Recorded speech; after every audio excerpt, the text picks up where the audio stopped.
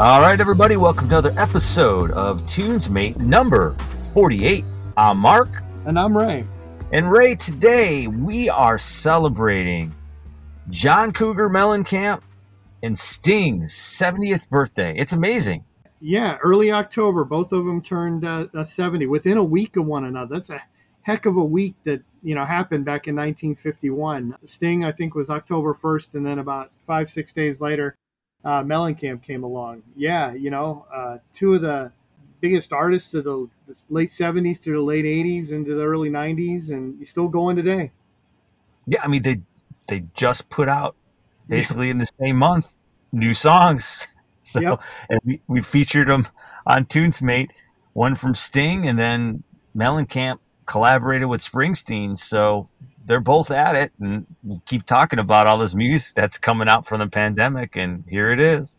Yeah, I really think we're seeing that. You've been doing that classic artist, and you've been saying for a while, I think we're going to see a bunch of music come out of the pandemic, and between Billy Idol and Tears for Fears, and Adele, you mentioned, you did a couple weeks ago, and Sting, Mellencamp, and Springsteen. I mean, it's just you keep Bryan Adams, all these Erasure, right? All these folks are putting out new music, and yeah, like you said, they're both Sting and Mellencamp, both celebrating 70, and both putting out new material. Yeah, so we figured, why don't we do our top 5 from each of these artists and count it down for you? So, want to start with Mellencamp? Yeah, we can. Sting was born first, but yeah, let's start with Mellencamp. Okay, this is kind of a first will be last kind of thing. Okay. Sounds good. So, on my Mellencamp list, I started with Small Town coming in at number 5. It's one of those songs where you hear it, it gets to you. And that one line in there, he always saying, I'm going to die in a small town. Just kind of stuck with me. I was like, wow, being someone growing up, not really thinking about when you're going to die, and you hear this catchy tune telling you that, it makes you pause for a second and think about life. Yeah, Small Town's it's catchy, right? And it appeals to certain segments of the population who are from small towns, and it's kind of like their anthem, right? And so it's catchy. I catch myself singing it, but I'll be honest with you, I hate it. It's and it's because I grew up, and again, it's funny because I hate it, but I still catch myself singing. It was just on the other day, as a matter of fact, and I caught myself singing. I'm like, why am I singing this thing? And here's why: because I grew up in a small town, and he has that line in there about people let you be who you want to be, and I'm like, that is the biggest line of bullshit that I've ever heard Mellencamp ever say in his life, because growing up in a small town, that was not my experience at all. So I get the appeal, and I'm not critiquing. I'm just saying, I'm not critiquing your choice, but I can't take that song, man. but I get why it's popular, and I get why people like it. It was hard. I mean, I have I think 10 runner-up songs. Yep. And I remember Mellencamp, I think he interviewed him. I went to go see him back, I think in 92, whatever that tour was. Yeah, we saw him. Yeah. Yeah, and I remember they interviewed him on the radio, and he's like, what are you going to play? And he's like, I don't know. I got so many hits. Doesn't matter what I play. And I was like, he's right. Yep, he is. And his greatest hits is something that my wife and I listen to a lot. Sometimes we've had trips where that was the one thing that was just like, this will definitely work. And yep, he's got so many of them. All right, what do you have at 5? So my number 5 is interesting because if we had done this poll, say 35 years ago, or so let's say 30 years ago, right? Early 1990s, and we had done this would have been probably number 2, maybe even number 1. But over time, it's really kind of slipped down my list a little bit. And it's his biggest hit, Jack and Diane. Mm-hmm. Yeah, it's his biggest hit. His number 1 is his one song that hit number 1. The lyrics are something that you remember the lyrics. You remember the kind of telling the story of these kids outside the Tasty Freeze and all that stuff. And so, it's memorable, and it slipped down my list, but it's still pretty significant. So it comes in at number 5. Yeah, and that's my number 4. Yeah, I picked that as well, and same thing. It would have been higher. I always remember the music video. Yeah. Because it was one of the first they played, and they had those hand claps Yep. And it was very significant because they paused. There was like a very strange kind of like freeze, kind of pause kind of thing that happened in that video, and it just so part of it's the video, part of it's that guitar riff, and sucking down a chili dog. I mean, come on, what other songs are talking about eating chili dogs? Not too many. Right. That's part of it, is that he used lyrics that you don't often hear in a song, and he made it into a memorable song. Yep. And I remember the drummer, and his name's slipping my mind, but he also subbed in the Chickenfoot band. But the drummer said that Mellencamp really made him push hard to come up with that drum beat in the middle, that do do do do do do do, that kind of, and that was all the drummer. He came up with that to make that song unique. And that's the other part, I think, is that part of that song. It's kind of like that Phil Collins drum solo in The Air Tonight. Oh yeah, that comes in and that makes the song. I mean, that and then the bass line after that make the song. Yep. Mm-hmm. Yeah. Yep. So it's there's so many things in there, and I can see why it slipped down, just because I think it's just overplayed. But yeah, I'm there. Well, at number 4, I got one from the 90s, Wild Night. I love his remake of Wild Night. I think it was just really well done. Michelle Ndegeocello, adds to that. Mm-hmm. It's just got such a great, I mean, it really kind of, there's one of those things they talk about if you're going to remake a song, and you're not going to make it better, don't bother remaking it. And this was a case where he took a Van Morrison song and he made it like better. He and Michelle Ndegeocello made that song memorable. I agree with you. Yeah, definitely. Yeah. So came in at number 4. What do you got at 3?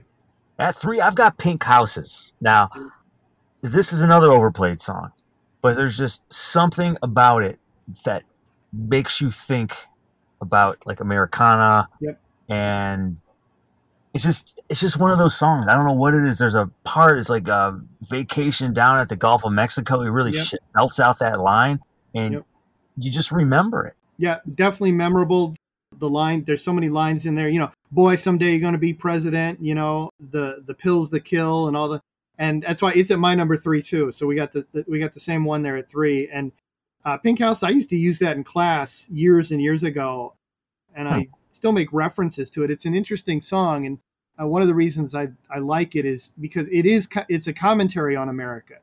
It's Little Pink Houses for You, ain't that America, right? That's the line, and it's about the American dream, but it's also about sort of the American, like all those crazy dreams, they kind of came and went, right? That idea that, we have this notion of American dream, but in some ways it's it's not reality, So I always, and it's interesting because it's one of those songs kind of like that, so Mellencamp's, practices a rather liberal politics. But in 2008, John McCain used it as part of his presidential campaign.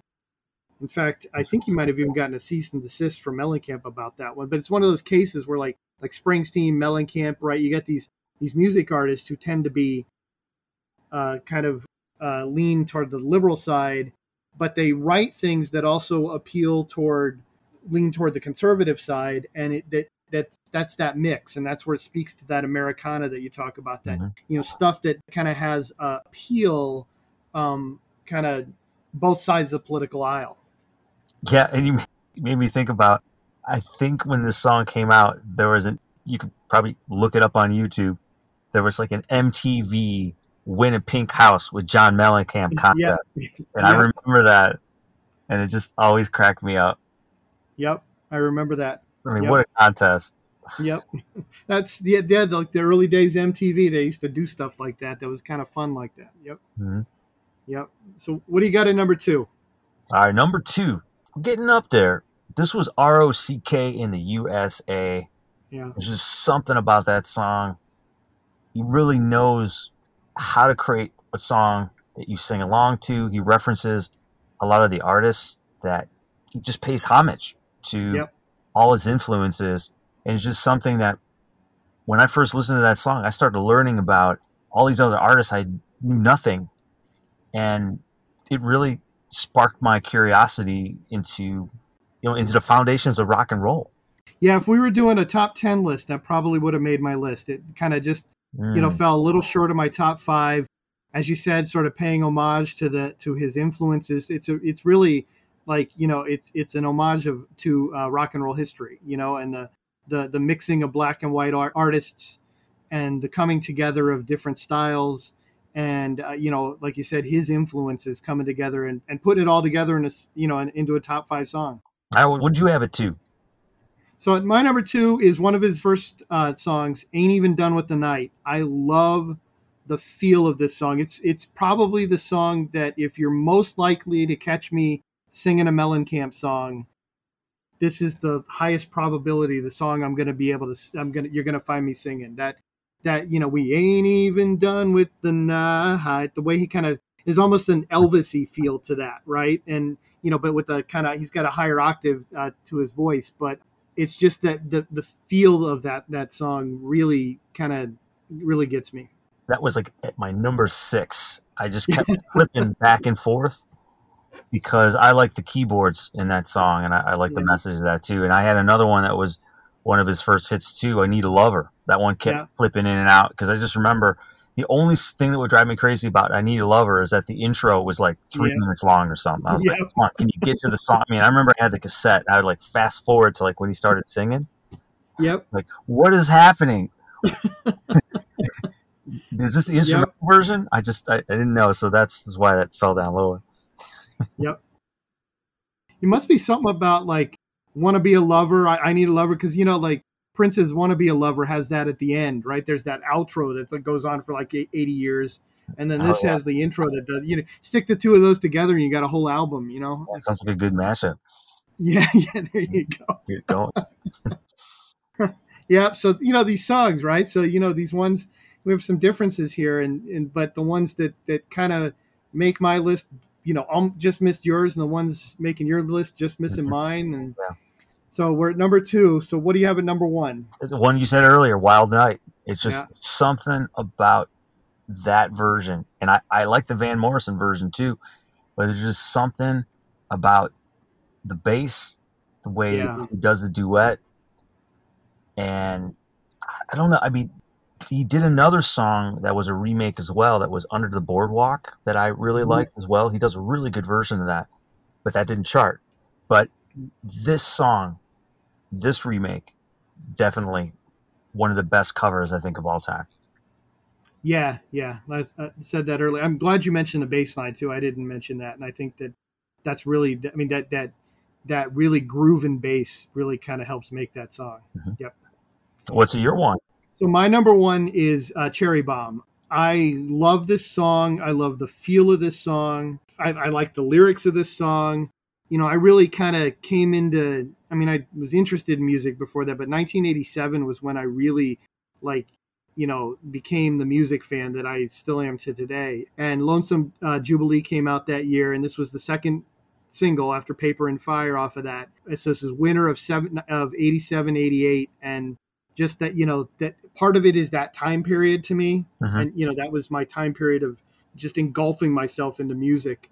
But it's also the song. I love the feel of this song. Yeah, it's great instrumentation. I mean, there's something about this period where he was using that kind of combination.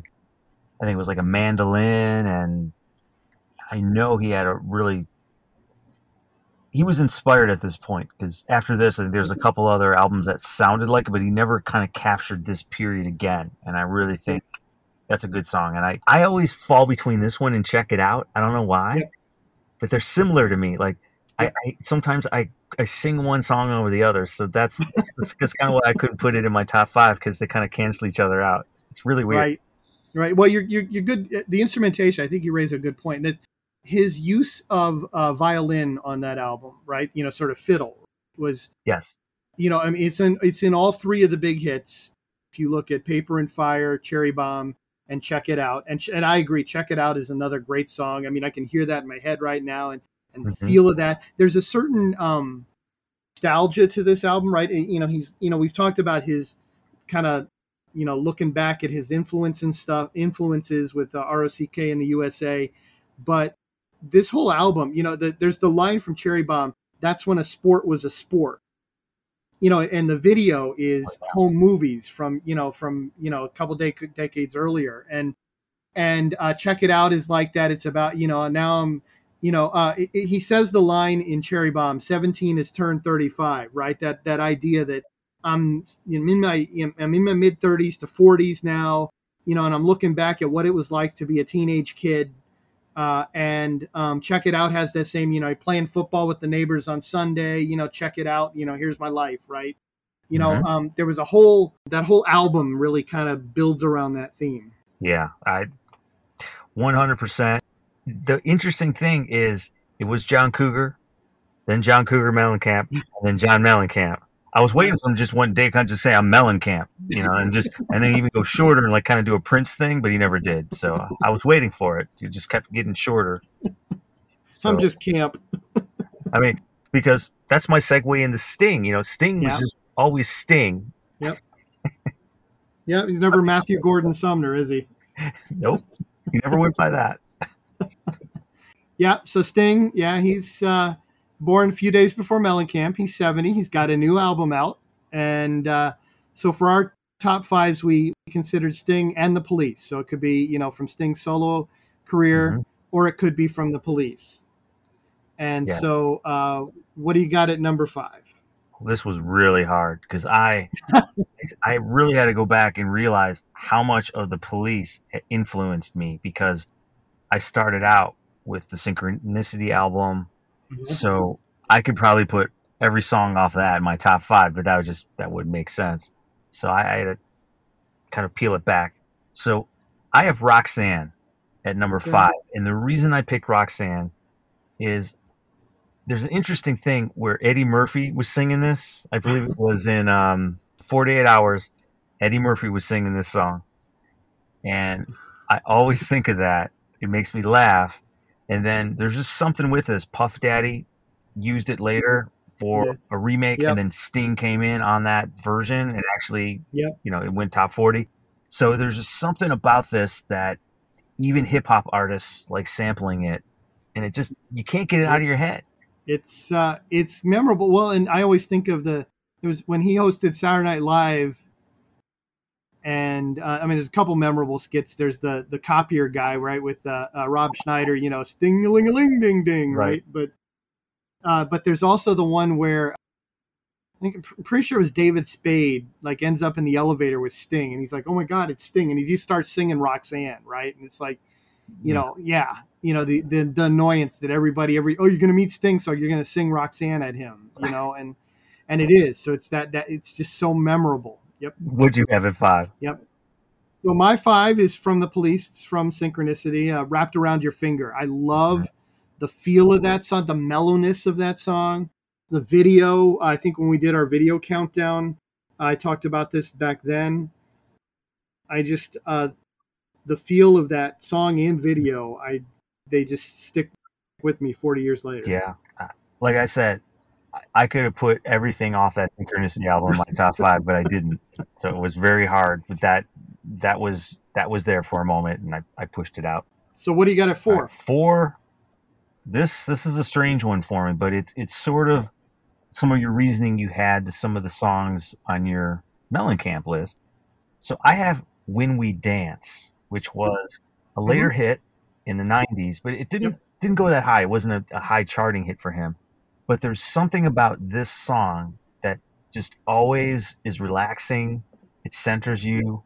Yep. It makes you think about just life. Yeah, I agree. It very well could have made my top 5. It was one of those ones that came up just short. I listened to the heck out of Sting's Greatest Hits album, which is the album that had that on it. And I was running my own chart back then, and that hit number 1 on my chart. I think you're right about the feel of it. It's got this really sort of mellow feel that makes you feel, just kind of, it's kind of like I was just talking about with Wrapped Around Your Finger, right? But in some ways, more uplifting kind of, and it's just, it just feels really good in that way. Would you have it 4? So mine is kind of similar. It's Why Should I Cry for You?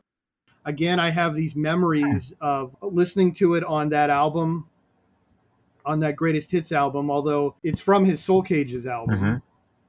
And I mean, I had the Soul Cages album, but I remember listening to it off of that Greatest Hits album that I, again, listened to death out of in like 95.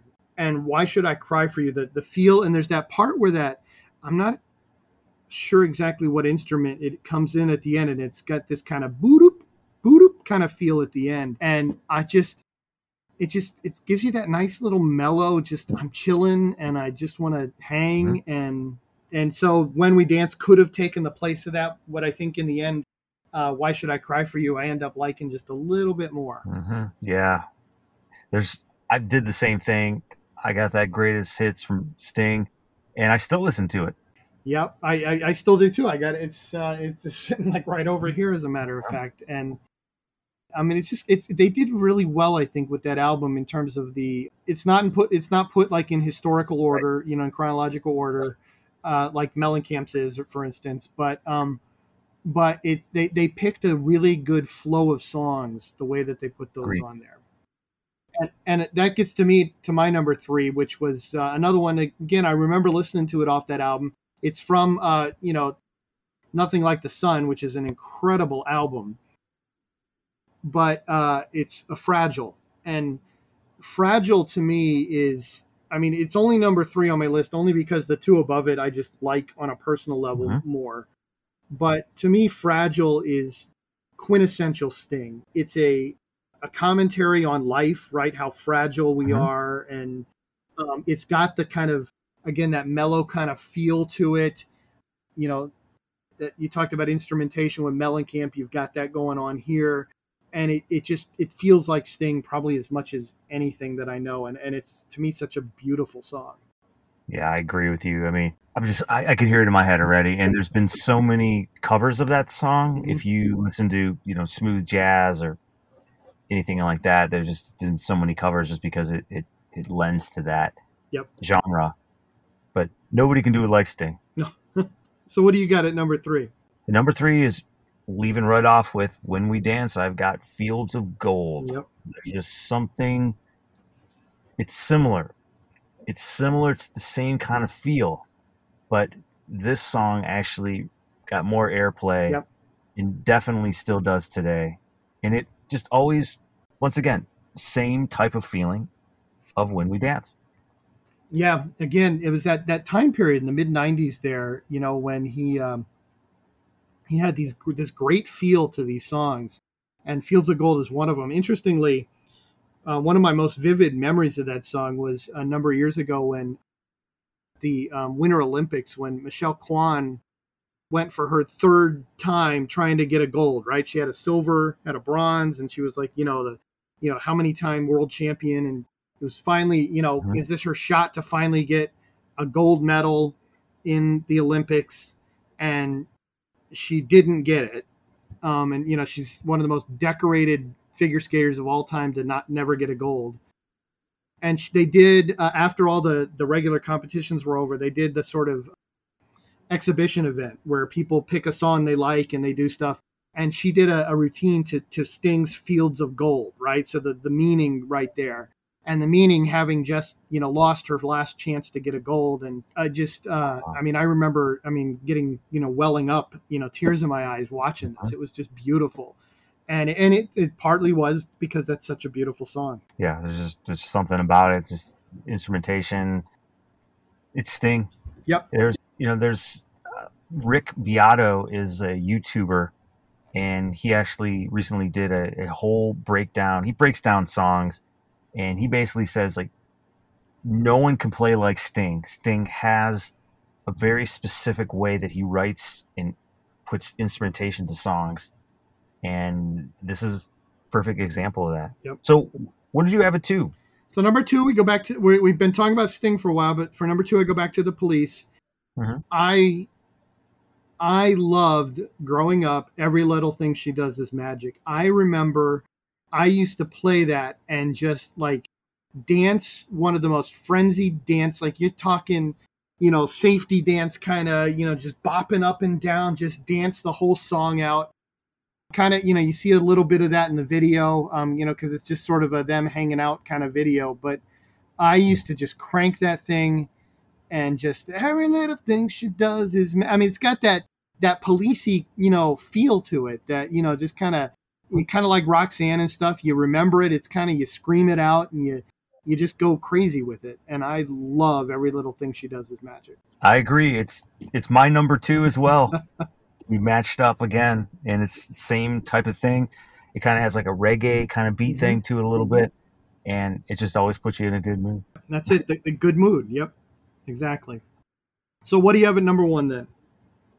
All right, number 1 was hard. There could be so many songs by Sting. I'm looking at my runner-up list. Once again, I looked through everything. You may notice I had no representation off Synchronicity. Yeah. So this is Every Breath You Take. Yeah. Just because that song, we've talked about this in the past, could be one of the top songs of the 80s. Yep. But there's just something about that. And I remember, we talked about this in the past in the podcast, that this is a song where Stuart Copeland and Sting got into a huge argument. And Sting said, I wrote this song, so you're going to play the drum beat mellow. Because I guess Copeland wanted to just play it like all over the place. He's like, no, I just want a steady beat. And if you think about that song, it's that steady beat. Yep. That keeps it in your head. So he was right. And I wonder if that led to him to finally break off solo. He's like, you know what? Fine. I'm just going to leave. I'm going solo. Well, and it is. It's funny because, that's the song that, as you said, one of the biggest hits of the 80s. In fact, I mean, if we were doing a list of the most significant Sting songs, this would be number 1, on my list, without a doubt. If I was making a list of, we've talked about it in the past, the biggest hits of the 80s, the most significant hits of the 80s. If I'm making a list of that, this is my number 1, because it wasn't the longest run at number 1. That was Physical by Olivia Newton-John, but it was close. It had 8 weeks at number 1. It got overplayed. I mean, the standard argument is, well, it got overplayed. Well, of course it did. And that's part of the argument of, it was so popular. It was so popular. It was one of the biggest hits of the 90s when it was sampled in I'll Be Missing You, right? Exactly. And it was just, it's so memorable. As you said, the way the drum line goes, the way that sort of ticking bass goes, right? It's not it's that song that was for years used kind of as a love song, but we all know now it's not, right? It's really actually a really creepy song. And the way he sings it kind of lends to that. And the drum line and the bass line really kind of lend themselves to that. And so, it's a great choice for a number 1 song. And the only reason it probably isn't up there in my mind, and if we had done this list, kind of like with Mellencamp, we had done this years ago. If we had done this list 30 years ago, it's probably number 2 or 3 on my list. And it's just because over time, sort of my tastes and my thoughts on some of the songs have changed, but it's every bit worthy, of being right there at number 1. All right. So what made your 1? So my number 1, it would have been my number 1 even 30 years ago, would have even still beat out Every Breath You Take. I love Be Still My Beating Heart off of Nothing Like the Sun. Again, there's, we talk about Mellencamp and that winter of 87, 88. This was sort of late winter hit, top 20 hit. The second hit off of that album after We'll Be Together Tonight. I ever since I just remember even in the spring of 88, just that song caught me. The video had a mellowness to it. This is, again, that sort of quintessential Sting. There's a, that sort of mellow feel to it. In fact, if you remember back in college, I used to, for a semester, I hosted a radio show called the Sunday Night Cool Down. And I'd come on at like midnight on Sunday night. And for a couple hours, I would play, or for 4 hours, I think it may have been 10 to 2 or something. I'd play like all slow stuff, right? All mellow stuff. And I started every episode with Be Still My Beating Heart.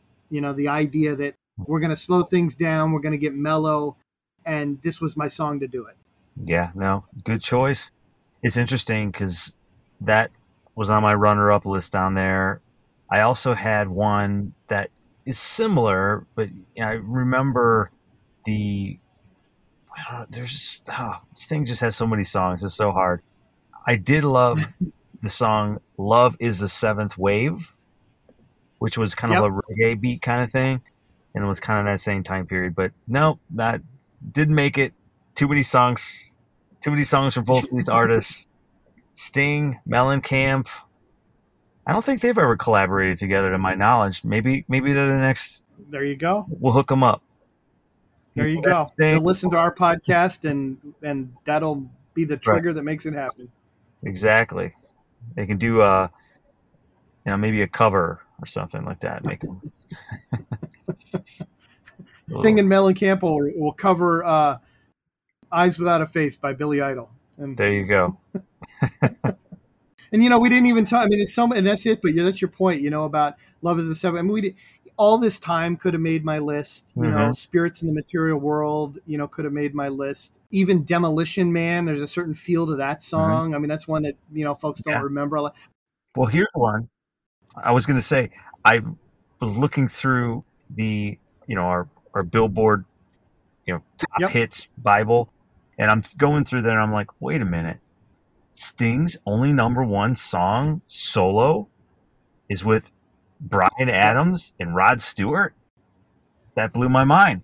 Yeah, Sting's only hit #1 twice, and one was the Police, "Every Breath You Take," and the other one was "All for Love" by Adams, Sting, and Stewart. I don't think that's how they released the acronym on the sleeve. I think it was Adams. S. Yeah, I know. SAS. That's right. Well, even his new stuff is really good too. "If It's Love" is a really, really nice song, and it feels kind of like all this time, and it's really good. Or even another one I kind of hadn't really thought about a lot. "If I Ever Lose My Faith in You." I always like that song. There's just something that harmonica in there, and then they also had "Brand New Day" was off that album. Which was good. And what was the other one? "Don't Know Nothing About You." I remember that got some airplay. I mean, there was a lot of songs off that album. Yep. So, and that's it. That's it with both of these artists. We were talking before this. You talked about Mellencamp. His mid-90s stuff like Key West Intermezzo, right? I can still remember that. "I Saw You First." That was in my top 5 for the last couple days trying to put this list together, and it just fell out. Yep. There's another song where you think he's gone, and then he came back in the 90s, and he hit. So, but that's the sad thing about today. That's why we're featuring these artists on TunesMate. We're calling them classic artists. It's because their music is not getting played on traditional radio. So listen here on TunesMate.